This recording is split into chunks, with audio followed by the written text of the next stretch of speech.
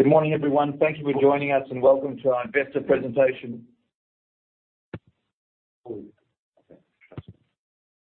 Welcome to the Baby Bunting Group Limited full year results presentation. Your presenters today will be Baby Bunting CEO, Matt Spencer, and Darin Hoekman, Baby Bunting CFO. There will be an opportunity to ask questions at the end of the presentation. To queue to ask a question, please press star one on your telephone keypad. To withdraw your question, press the star one again.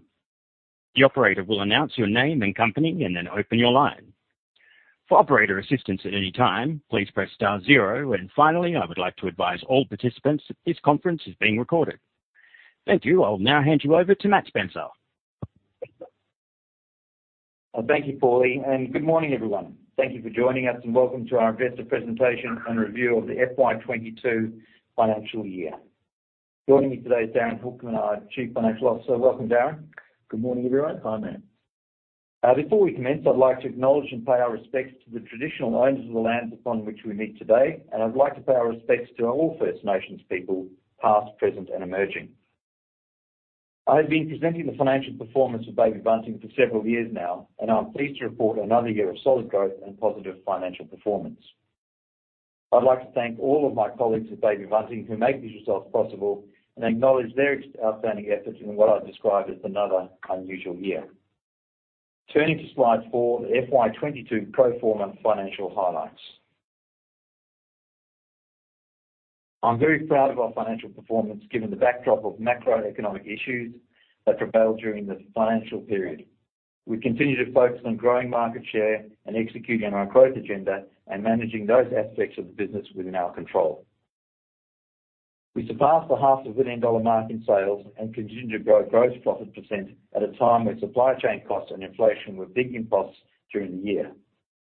I'm pleased to report that the EBITDA margin as a percentage of sales under the pre-AASB lease accounting standards measure reached 10%, a significant milestone and a target we set ourselves a few years ago.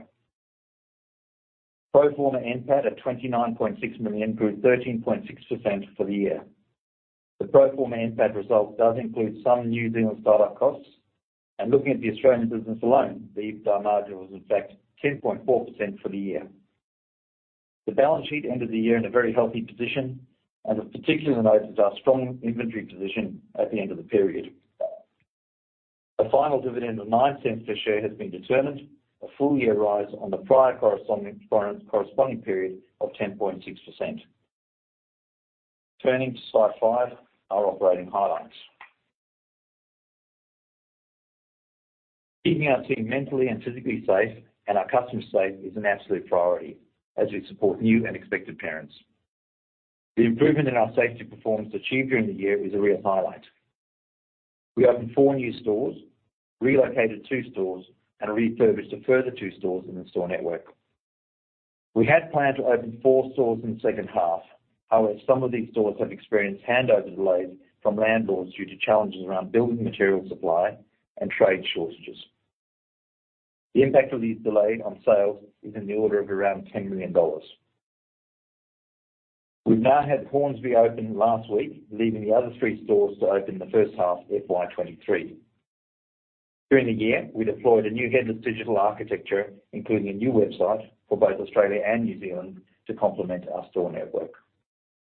I'm pleased to report that the website launch has gone really smoothly, and we've seen some really strong upwards in conversion and sales.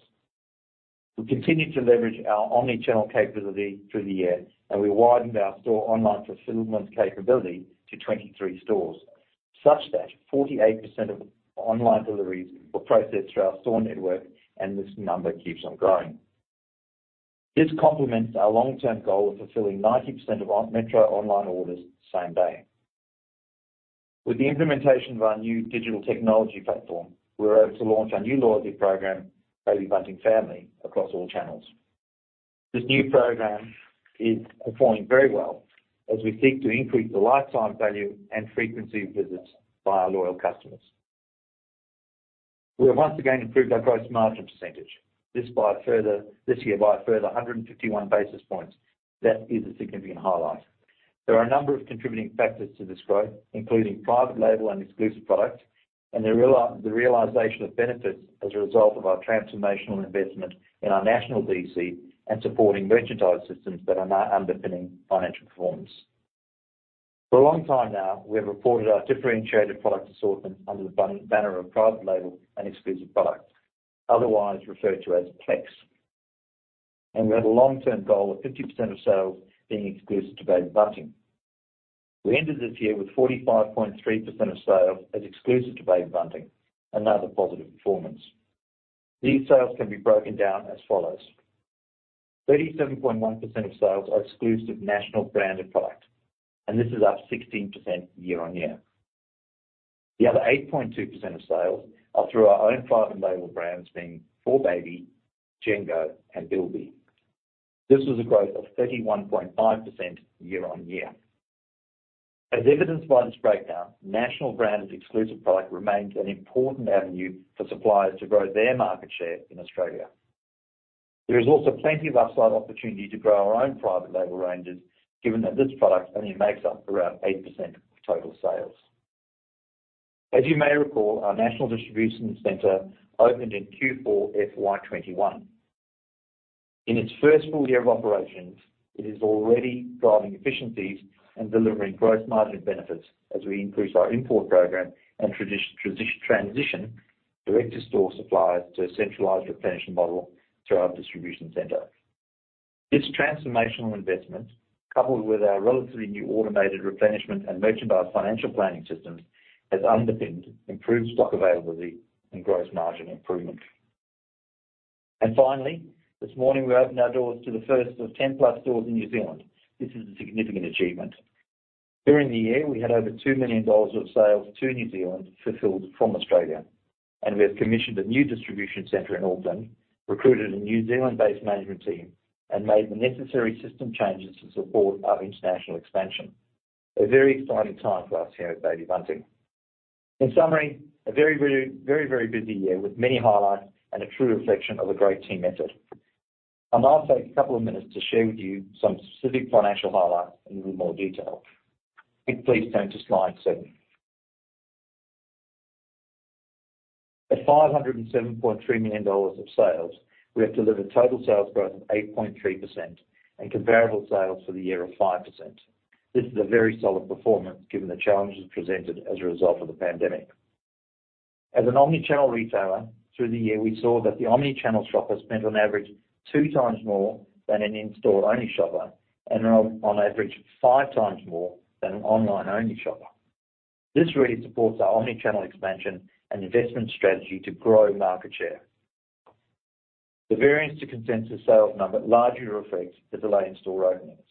This was around $10 million of sales, and around $3 million was delayed sales as a result of supply challenges, in particular with one of the top-selling brands. These sales are not lost, as we were able to secure the orders in the form of lay-bys, which will be fulfilled this financial year. Go to slide 8. Whilst being longer than expected birthing process, we did successfully launch our new online store and its supporting headless architecture stack in January 2022. Our conversion rate is up overall of 46 basis points versus the prior year. This investment positions us at the front of our industry to further progress great growth opportunities in our immediate market, which I'll expand upon later. It has also significantly improved our online security posture and is central to the progression of our omni-channel strategy. Having a great online experience alongside a great in-store experience is essential if we want to maximise our market share opportunity. Skipping ahead to slide 10. We continue to invest in the business as we progress our store rollout and drive market share growth. We're at around 50% of our store rollout, and supporting investment is critical to support our growth. Pleasingly, we continue to see leverage of our store expenses through operational improvements and in-store efficiency gains. Of important note is that our store leases are not linked to CPI, a positive in times of high inflation. The overhead expense increase of 90 basis points is largely due to the introduction of our new DC and full year associated costs, which adds around 40 basis points of cost. But the gross margin benefits the new DC is enabling, meaning it is, as we expected, a net EBITDA accretive investment.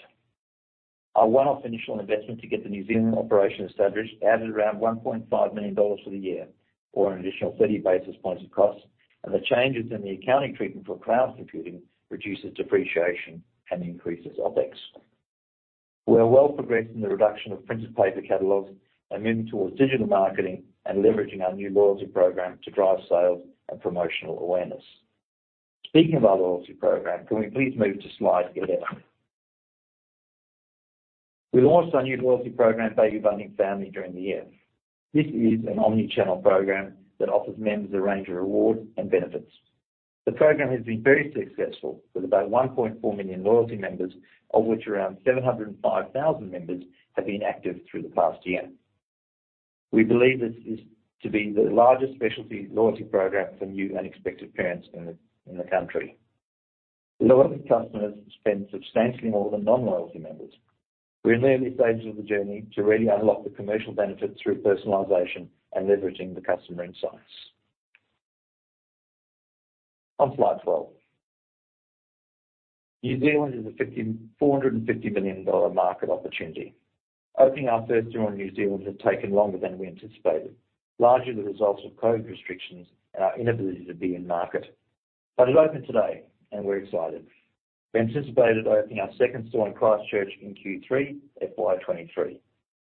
We've made significant investment in customer research, brand awareness campaigns, and the recruitment of local talent to bring the tailored New Zealand offer for New Zealanders by New Zealanders. Our strategy is to sell the widest range of products backed by great service and low prices every day. Super exciting for us as we open the doors of our first store today. I'll now hand over to Darren, our CFO, who leads our transformation program and will provide some further commentary on financial performance. Thank you, Darren. Thanks, Matt. I am on slide 13, which describes our transformation program, which was defined back in FY18. It comprised of a number of large investments to overhaul or modernise the business across systems, branding and supply chain. To date, the program is well progressed and already delivering value, notwithstanding it has taken longer than anticipated, largely as a result of COVID and the delays we experienced in launching the new website, which pushed some projects back 2 years. In FY22, launching loyalty and our new online tech stack were big milestones for the business, and we also progressed works on advanced order management, payroll and time and attendance systems, which will all complete in FY23. We had also planned to complete the implementation of a new ERP and point of sale systems in FY23. We have now elected to defer further progress on these two projects to instead prioritise a significant growth opportunity, which Matt will expand on a little later. The decision to change the timing of these very large projects will change the phasing of spend we had previously communicated, but not the expected value of the overall cost of the overall program. Slide 15. Matt has already given some insights into margin and costs. I would like to add a little more in relation to the impact of COVID. A reminder that all of our stores across the country remained open the entire time through the pandemic. We did not receive any JobKeeper payments and there was little rent relief received. Predicting the flow of sales during the pandemic has been difficult, and this last year was no exception as we experienced lockdowns, cycled lockdowns, lived through Omicron and saw fluctuation in customer buying patterns and channel switching as a result. During the year, COVID costs were in the order of $1.2 million, which was similar to last year. And then as we highlighted earlier, direct revenue impacts of new store opening delays were $10 million, which will now be picked up in FY23 as these stores roll out. As we all know, the pandemic has impacted supply chains across the globe and we have not been immune from this. Turning to slide 16. We focus on great value every day, every visit. Where possible, we've absorbed cost inflation through finding efficiencies in the supply chain. However, inevitably, some prices have increased. Key impacts to us have been in the area of international freight rates, which have substantially increased this calendar year, and product availability from local suppliers who import. In the majority of cases, we have alternative substitute products for the customer, In addition, by utilizing our lay-by capability, we've been able to secure customer orders if product shipments have been delayed. Domestically, we saw disruption to Western Australia and Queensland in the second half of the year as a consequence of flooding, plus we also felt the effects of higher fuel prices.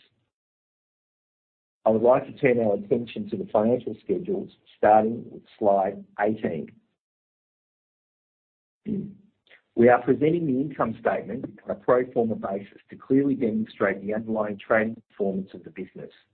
There is a reconciliation explaining the differences between the pro forma profit and the statutory profit in the appendix, and also in the full year accounts. But in summary, the current and prior year differences relate to the exclusion of employee equity expenses and significant business transformation program costs.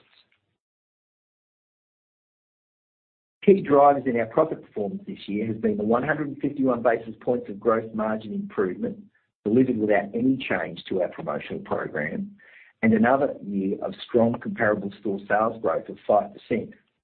These two elements in combination delivered EBITDA margin growth of 90 basis points for the Australian business, resulting in that 10.4% of EBITDA margin. At the NPAT line, the Australian business was up 20% year on year, which converted into 13.6% of profit growth at the group level. The delta between these two numbers is the start-up costs in New Zealand, which were around $1.5 million, plus we incurred 3 months of warehousing and staffing costs as we initiated operations in New Zealand. I might just take a second to refocus in on sales.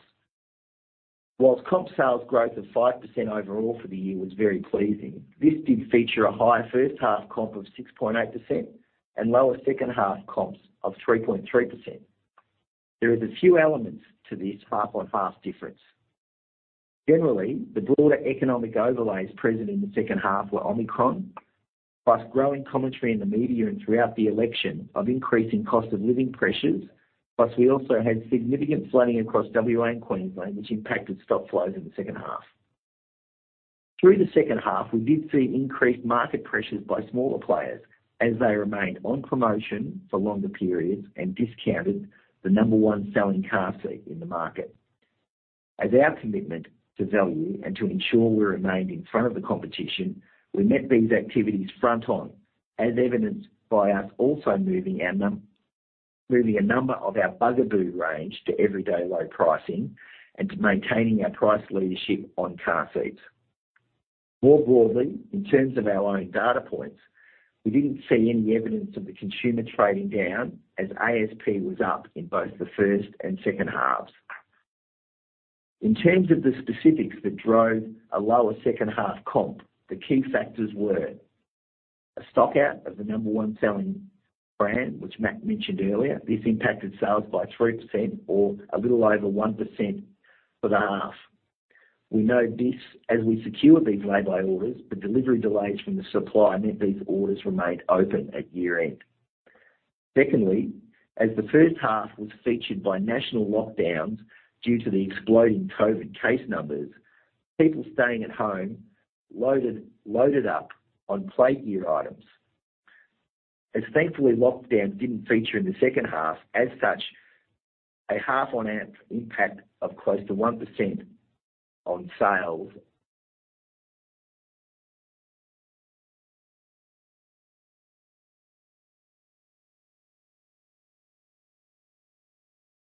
contributed to comp growth. Its contribution to comp growth was lower. Can you still hear us? Might have you having some tech difficulty at head office. Yes, we can hear you coming through. Oh, you can hear us coming through? Thank you. I'll continue. So, my last point on comp sales differential is whilst ASP was up in both halves, its contribution to comp growth was lower by 1% in the second half, and this was due to a couple of things. We had significant growth in our mid-price point private label Jengo pram, noting that we launched a new range later in 2021. This has exceeded all expectations in terms of popularity, and whilst impacting comps, it has delivered significant second half margin growth for us that helped defray the margin impacts of things such as higher container freight rates and the lower FX rate we had to manage through the second half. And finally, also having some impact, but to a lesser degree, with our response to that competitive pricing that I mentioned earlier. So to summarise, overall, both transactions and units were up in both halves, and it was pleasing to see ASP growth in both halves. Impacts on total sales growth were delayed store openings, lower second half sales of play gear, and some transition to lower price point but much higher margin brand products, but overall a continuation of some very positive trends for the business. To close out the discussion on the P&L, whilst we have been transacting in New Zealand for 2 years, to date this has essentially been a brand building exercise as we reinvested margins into customer research and digital marketing. We are looking forward to what can be achieved through the new stores and the local website now that we are live in both. On to the balance sheet on slide 19. We continue to run our balance sheet with plenty of headroom, with the key call-outs being higher inventory and increases in the lease-related asset and liability balances. Few things to call out on inventory, which has increased by circa $17 million year on year. The key part of the increase relates to a two-week increase in safety stock to mitigate variations in the timing of international delivery receipts. Secondly, 4 new stores opened during the year that added around $3.5 million in store stock. And lastly, we commenced infilling inventory to our new warehouse facility in New Zealand. This will give us capacity to fulfil 5,000 SKUs nationally, both stores and online customers in New Zealand. At year-end, stock on hand in this DC was around $500,000, which will build closer to $3 million through FY23. Regarding leases, the change balances primarily relate to a significant number of renewals executed during the year, 4 new leases in Australia, our Auckland store now open, and our New Zealand warehouse. We continue to retain plenty of headroom in our $70 million borrowing facility, which we renewed for a further 3 years with NAB back in March. Moving to the cash flow statement, slide 20. We're pleased with the improvement in our operating and free cash flow conversion ratios year on year. Regarding free cash flow, our conversion ratio is impacted relative to more mature businesses that aren't investing as much as we continue on both our transformation and organic growth through the new store rollout programs. Next year's capital investments will again be significant in FY23 as we plan to roll out at least 8 stores across Australia and New Zealand, continue to invest in our digital architecture and progress the transformation program, and hopefully get a couple of store refurbs in also. I'll now hand back to Matt, who will discuss some exciting news around future growth opportunities. Thank you, Darren. Some really pleasing numbers that feeds well into what I want to talk about now.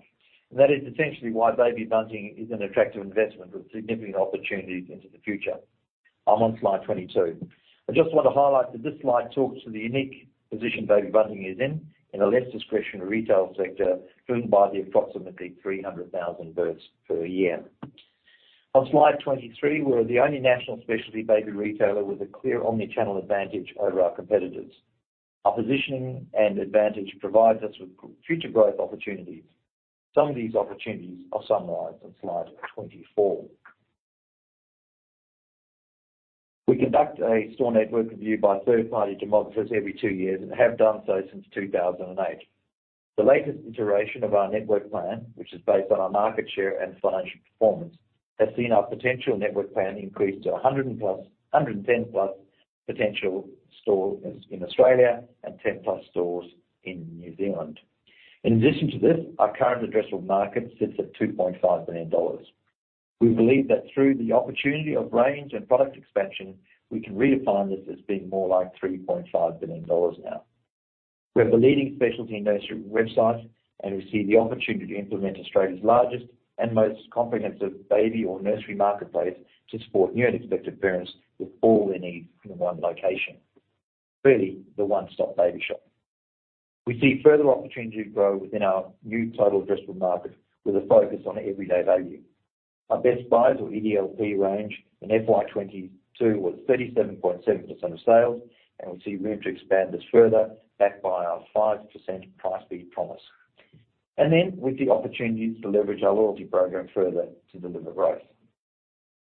Darren, can you please provide a little more detail behind the network growth opportunity and the economics of new and mature stores? Thanks, Matt. I'm on slide 26, which presents our updated store economics slide. When we first presented this slide back in 2016, our average mature store return on invested capital metric was 70%. This average is now plus 100%, delivered through continued expansion of market share with higher gross margins and strong management of our store cost base. Our mature store cohort is now up to 42 stores, 39 metro and 3 regional. For our mature metro stores, 27 of the 39 are delivering plus 100% ROI, with 9 between 70 to 100% and 2 below 50%. Regarding our regional stores, of which there are 6 that have completed more than 2 full years of trade, these stores are delivering capital returns on average of 80%. Virtually all our stores are performing incredibly well, and on a further positive, our shopping centre stores, which were hit hard for foot traffic, are also performing well. Our regional stores, without exception, have exceeded our expectations on sales and returns, such that we are now taking larger tenancies, which will also serve to perform local area online fulfilment. Matt, back to you. Thank you, Darren. If we can go to slide 27. When we presented the half-year results in February, I raised the concept of increasing the size of our addressable market, which today stood at around $2.5 billion. The pandemic has impacted retail in many ways, but positively, it has accelerated the growth and maturity of the transition to online shopping and the omni-channel experience. In Australia, we are now at levels and experience consistent with other markets, and the baby category is no different. Many categories, such as car seats and prams, cots and furniture, lend themselves to a tactile, in-store and omni-channel offer, and categories such as toys, apparel, soft goods and feeding have seen a growth online. Traditionally, our online range has been governed by our store footprint or format and the associated shelf space. We have historically identified the total overall baby goods market at around $5.2 billion. Our analysis, has highlighted that within the overall market, the online channel has expanded significantly. With our significant investment in our digital platforms and our national distribution centre, we are now in a position to be able to expand our online offer and therefore contemplate a significantly larger addressable market. For example, online baby wear as a channel has grown from 130 million to 370 million in recent years.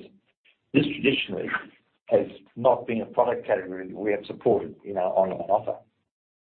Alongside our expansion of our online offer, the introduction of a marketplace provides us with a platform to broaden our offer of first-party products by dropship and present the opportunity for third-party suppliers to leverage our online traffic to sell differentiated products and hence broaden our range and ultimately the total addressable market for Baby Bunting. On slide 21 and 28, we break down the addressable market opportunity a little further. In particular, the categories of baby clothing or apparel, where we see range expansion to 0 to 4 years as an opportunity. Likewise, toys, where we currently have a limited offer, we see an opportunity to increase our addressable market to up to 5 years old, leveraging online and marketplace capabilities. And there are other categories where we're looking to increase our range within the already substantial addressable market. Slide 29. I've mentioned marketplace a few times now.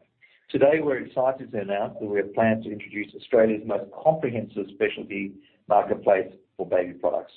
We're planning to build on the proposition of the one-stop baby shop, leveraging our 32 million plus website visitations to bring together a marketplace that will showcase more products, more brands, more suppliers, and ultimately give parents and parents-to-be more choice through their parenting journey. The work has commenced as we build out the offer and establish the technical platform. We have selected a marketplace technical solution provider who is working with us to establish this capability. We see the marketplace as an ideal way to grow existing categories and grow our market share of our expanded total expandable addressable market, or TAM. We'll do this via first-party suppliers, both existing and new suppliers, and dropship capability. We'll also be introducing third-party suppliers to sell a range of products. We're expecting to launch the Baby Bunting Marketplace in the second half of FY23, and we look forward to updating you on progress as the year progresses. Moving to slide 29, a brief trading update. As of the 10th of August, comparable store sales growth is strong at 15.3% year to date. Total sales growth has been 19.3%. We expect comparable store sales growth to moderate as we cycle periods affected by lockdowns throughout Australia. We are committed to great value every day, every visit, and we'll be expanding our Best Buy range and our loyalty program as part of our commitment to delivering the greatest value to new and expectant parents. We anticipate opening new stores, 8 new stores in FY23. 6 will be in Australia, and this includes our recently opened store at Hornsby, New South Wales, and 2 will be in New Zealand, including our Albany store, which opened today. Given the continuing economic uncertainty, FY23 guidance cannot be given at this point in time.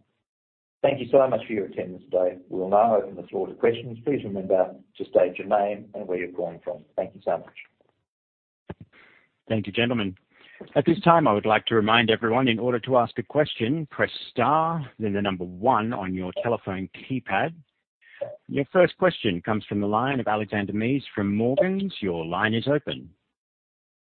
Good morning, Matt and Darren. Thanks very much for taking my questions.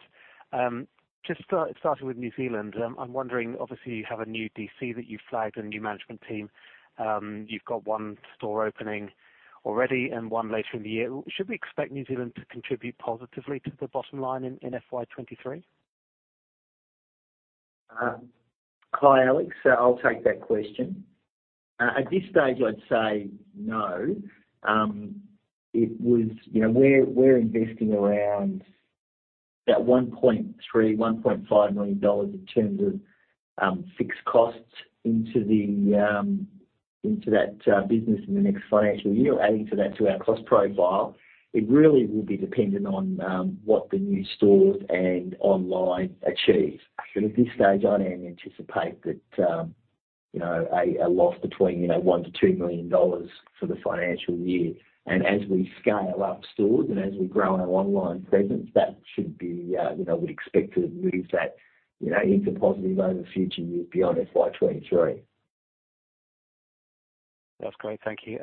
Just secondly, if I may, with regard to the gross margin, you have seen some improvement in the ASP, and you continue to see private label moving up, and exclusive moving up. I just wonder, can you hold gross margin in the current financial year, or is that too much to ask? We've certainly got a number of programs in place that we're going to try and grow it, but it really will depend on the kind of any potential cost changes that may come through. But certainly, we're focused on trying to maintain or grow that to a degree in the current financial year. That's brilliant. And one more very quick one. Just with regards to the marketplace, which is obviously exciting news, just wondering what sort of investment you might have to put in terms of your own inventory to facilitate the growth of that marketplace in 23, please. Well, marketplace specifically won't be an investment in inventory. The sales, 1P sales will be facilitated by drop ship, so we don't touch that inventory, we don't hold that inventory. And then the 3P or the commission-based revenue model, that's which goes from supplier to customer, that's similarly, you don't touch that inventory. In terms of what it means for the metrics for FY23, there'll be a stand-up cost of around $1 million, and then in the current financial year, and then ongoing, we've got a people investment of around $1 million again per annum, and then there'll be a per click charge as we utilise as orders flow through the new platform. So that's kind of what it's going to look like in the current financial year. I wouldn't anticipate anything significant or anything material with regards to sales performance, but we're expecting to get that up live and going in the second half. Yeah, and I think it's also fair to add that we've added some further buying capability into our organisation, and some of that cost already started to run through back end of the half. Yeah, I sort of stand back and look at this and go, it's a low-cost investment for a potentially great ROI and with low risk around it. Great, thanks. Good result. Thank you. Thank you. Alex. Your next question comes from the line of Sam Teeger from Citi. Your line is open. Hi, Matt. Hi, Darren. Good morning, Sam. Good morning, Sam. G'day. First question. Can you help us understand how we should be thinking about CODB growth in FY23? Perhaps if you can maybe step through some of the key line items such as wages, rent, marketing, and anything else you think it's worthwhile calling out. Yeah, sure, Sam. So our award for our retail stores lines up with the Fair Work wage case, which handed down a 4.6 to 4.7% wage increase. And so we will absorb that into our retail store staff and also our distribution centre staff. In the absence of any sales growth, then the impact on that in terms of our cost base is around 70 basis points. But obviously, we're a growing business with expectations around, further market share growth. And so, we think that that's a quantum that we can hopefully absorb. In terms of head office costs, it's which aren't attached to that wage case. Certainly there are some sort of pressures with regards to wages in the market, but that'll add, CPI would, add something in the order of, $2 million to our cost base in the current financial year, I would have imagined. You then overlay that with regards to, in terms of the stand-up cost for New Zealand, that will, we've mostly invested all of that. There might be another, $300,000 to $500,000 to close that out. We've added, are adding 3 new category buyers, which is really exciting, and we're going to sort of support that, targeting the expansion of the TAM from 2.5 billion up to 3.5 billion. We've got those fixed costs that we're adding into New Zealand that I talked about, and then as we add stores in, that will obviously increase our retail cost, and then there'll also be some scaling costs in head office to support that expanding store network and the operations in New Zealand. Right, and just in terms of just your rent, I know you guys aren't linked to CPI, so what should we be expecting for your existing stores? So our existing stores are on average, actually, you know what, that is a commercial number, and I'm not going to call that out, but it doesn't change the profile of the P&L at all. So the depreciation and the interest costs go up as we add new stores, and then as you pay the lease rent, you can see them sort of, you can see those balances on the balance sheet sort of flow down. But it doesn't change the profile. But the good thing is, as you point out, and the thing to highlight is that I've got fixed low single % numbers, and they're not CPI attached. Got it. And then on the subject of stores, you're saying at least 6 for 23. What's the first half, second half split, and just a mix between metro, regional, and shopping centre? It's 6 in Australia, 2 in New Zealand. New Zealand is open 1 now, and then with a second one, we're getting handover. It's going to be between December to January when we take handover of that store. In the first half, we're expecting to, we've opened Hornsby already. We're opening in the outer western suburbs of Melbourne, a store called Burnside. That'll be opening in late August to mid-September, around there. Yeah, and then we take on Hectorville in South Australia in the second half, and then we've got Loganholme also in the second half. So yeah, so it's basically a half on half split. I might add just on that store roll as well is that they are all committed leases undergoing builds. We're in negotiation on a number of other opportunities that could potentially land in the financial year, but just given what we've experienced in FY22, we're sort of calling out those stores that are opening more near term and we've got confidence around. But as we go through the year, we'll give another update at the AGM and then another update in February as to the store rollout as it progresses through the course of the year. Sure. And then just final question on the marketplace strategy. Will the customer be able to differentiate as to what's on the marketplace versus what's kind of on your existing website? And to what extent will the company be screening new brands that wish to sell on the marketplace for things like product quality, safety, ability to fulfill, just so any customers on the marketplace have a good experience?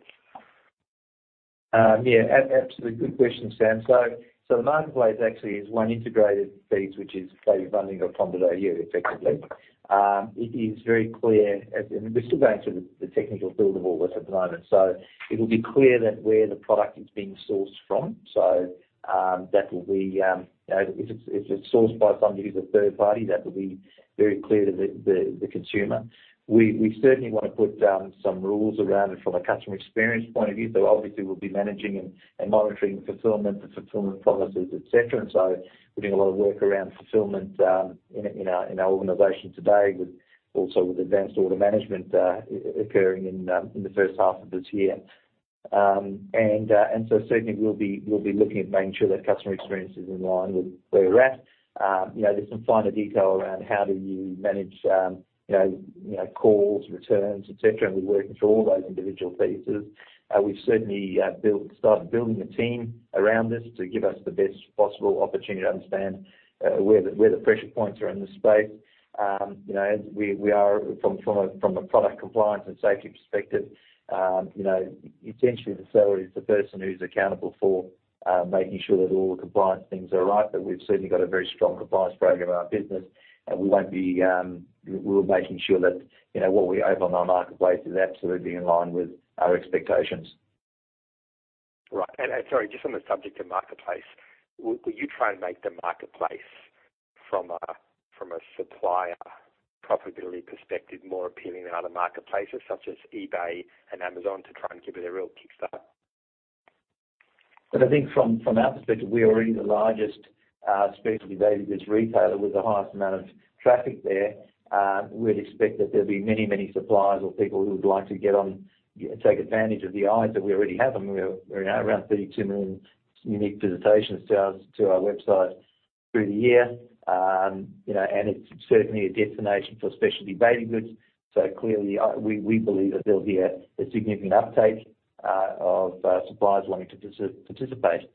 We're still working through what that commission and revenue-based model is. I mean, that's all commercial and in confidence at the moment, so we're working through all that.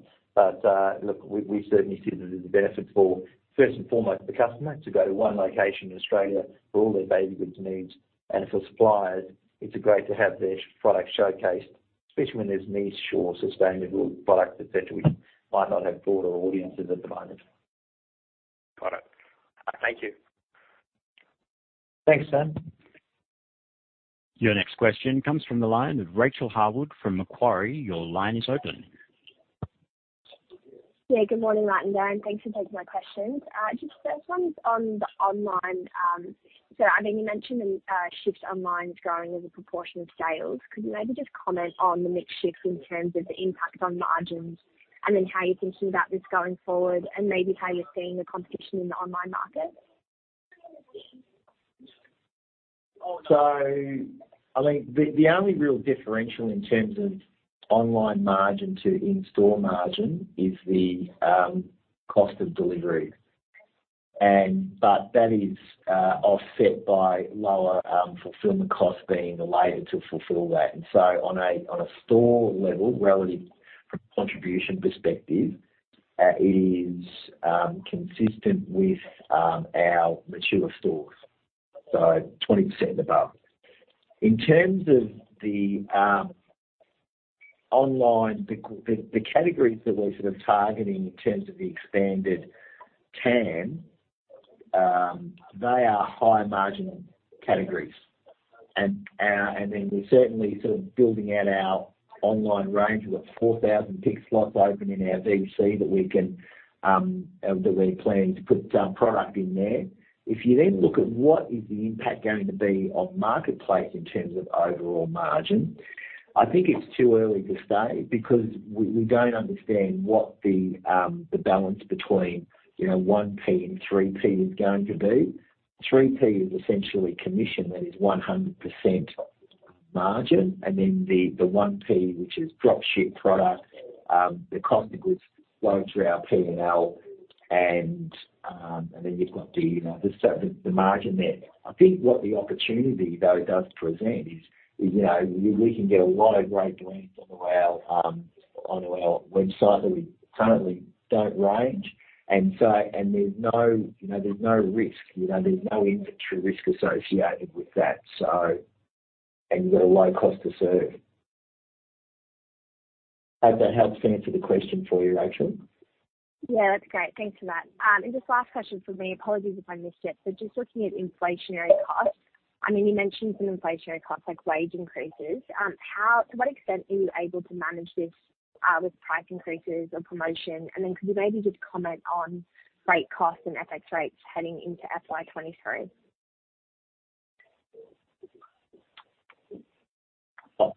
Okay, there's three elements to this.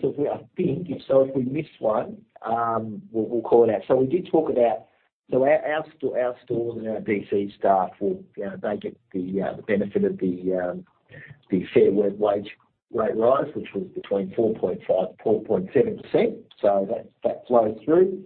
Assuming if on a zero sales base, and we're certainly not expecting that, to give you a sense of scale, that would add around 70 basis points of cost. But so it's really around, will it leverage or deleverage? It depends on what our comp sales are really relative to that number.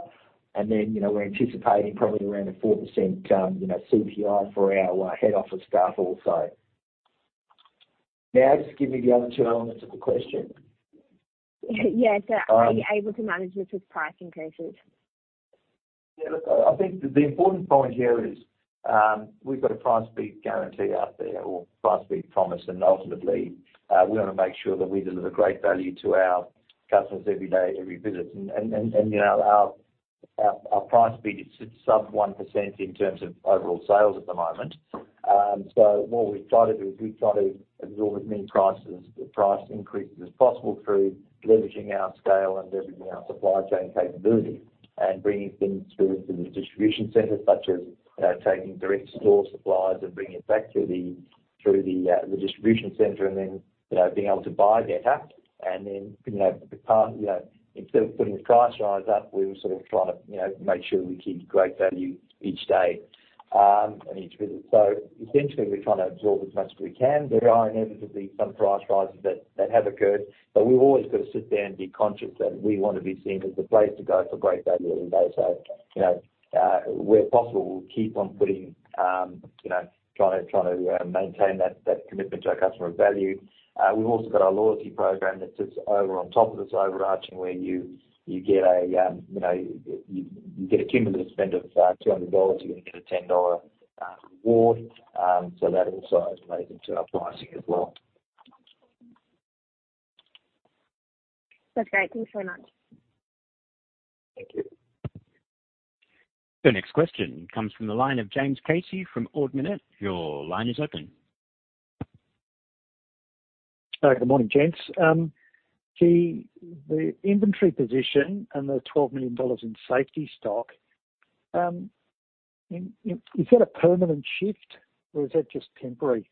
And if it's temporary, what's sort of the timing on the unwind? Well, I think that there's been no real change in terms of certainty with regards to international shipping lines, James. And that's what I point to on this one. To the extent that remains uncertain, the safety stock will remain in place. I think that's and I also think, James, one of the things that we're also doing is we have got a over the period of time, we have got a reasonably immature supply chain. And we are actively growing our import programs on FOB, and that means we're bringing in container loads, buying further up the supply chain. So, there is a relative natural increase of inventory in our DC at that point as well. Yeah. And I mean, the very pleasing aspect of our store return on investment performances was that despite that increase in inventory, we still managed to have or improve marginally our return on capital for the stores, because we actually add that into the calculation. So the margin improvements that we've achieved and delivered have certainly offset that investment in safety stock for the time being. Yeah. Okay.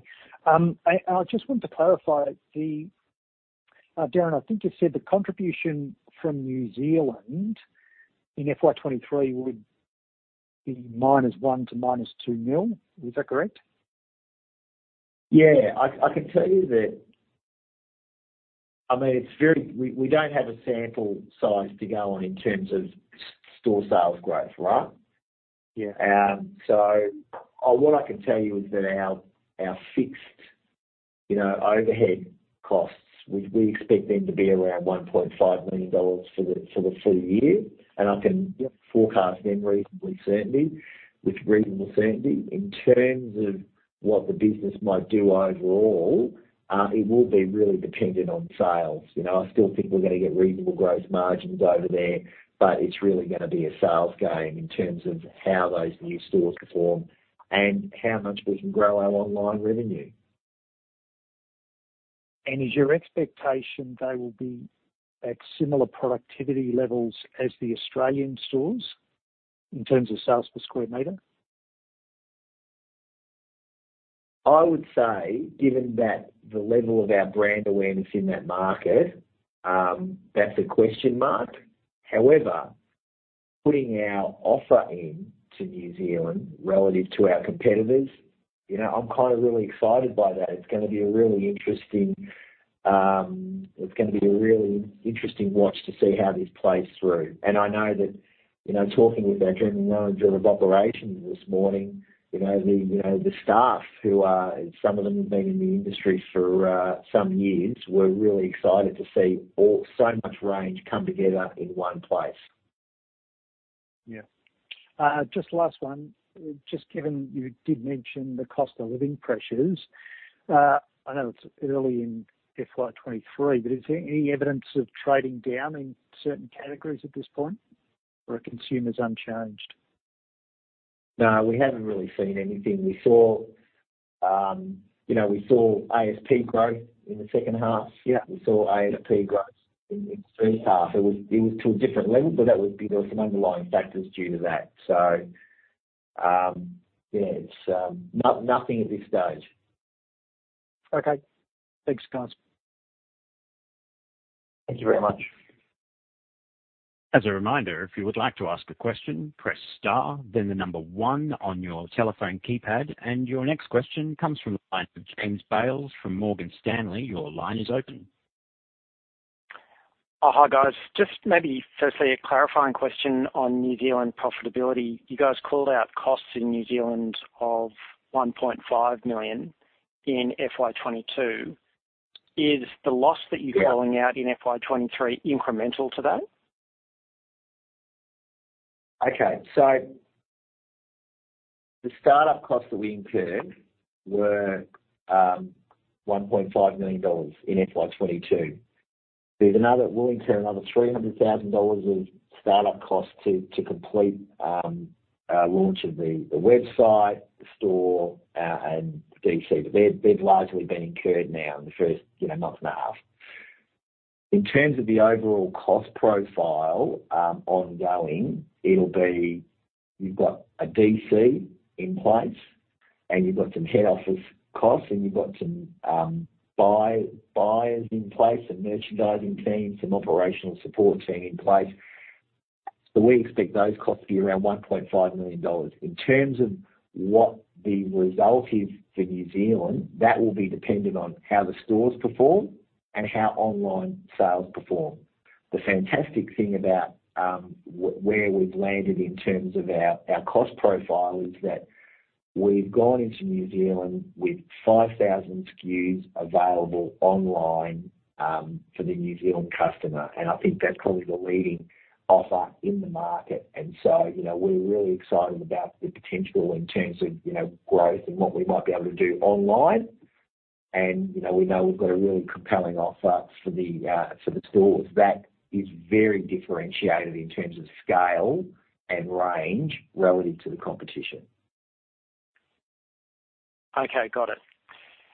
Maybe just shifting into inventory, I think you guys have called out an extra 2.5 million that'll be required for New Zealand. From the sort of 97 million that you ended the year with, what are the other moving pieces that we should think about in terms of where that's going to take the balance?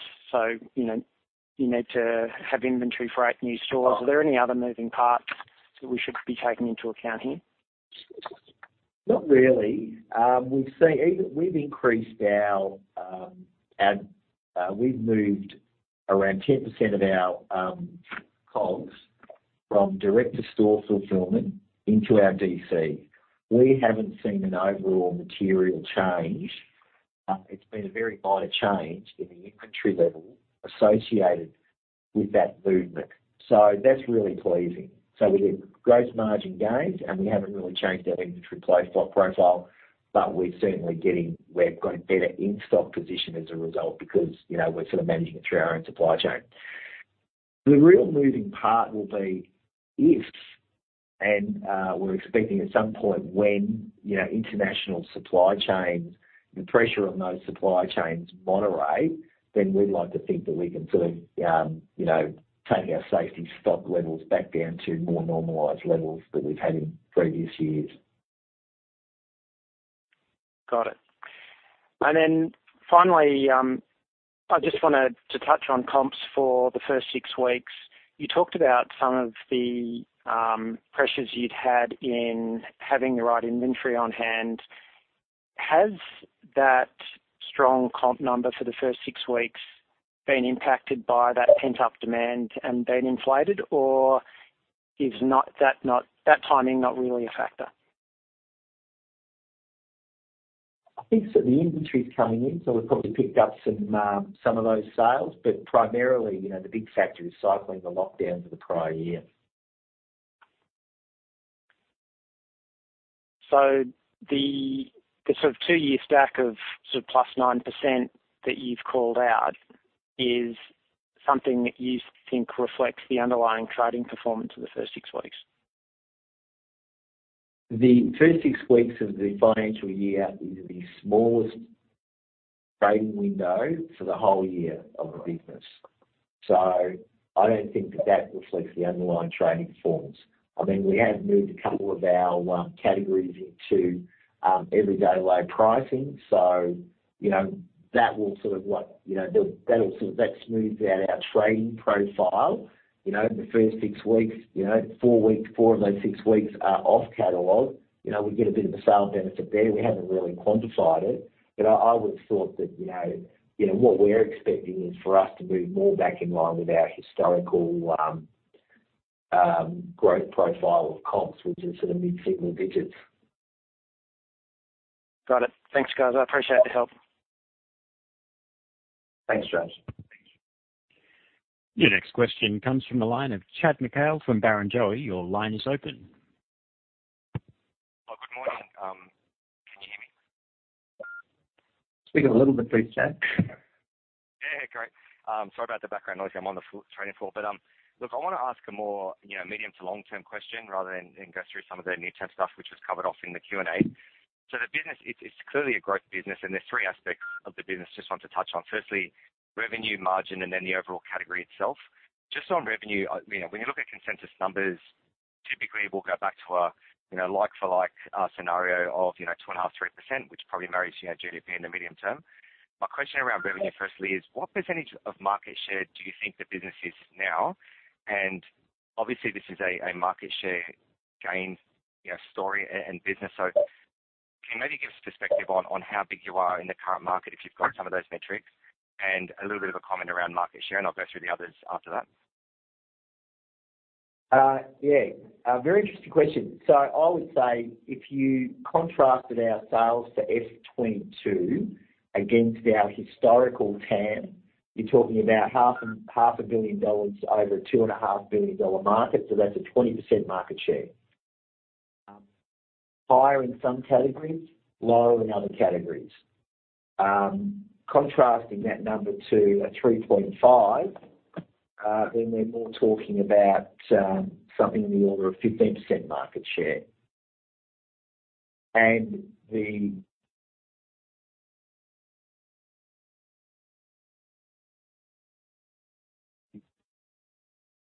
TAM are the ones that we've got lowest market share penetration in today.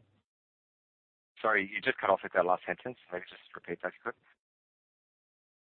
In terms of the change in TAM from 2.5 up to 3.5, we feel that, you know, the categories or the elements of the categories that we've added are the categories where we've got the lowest market share in today.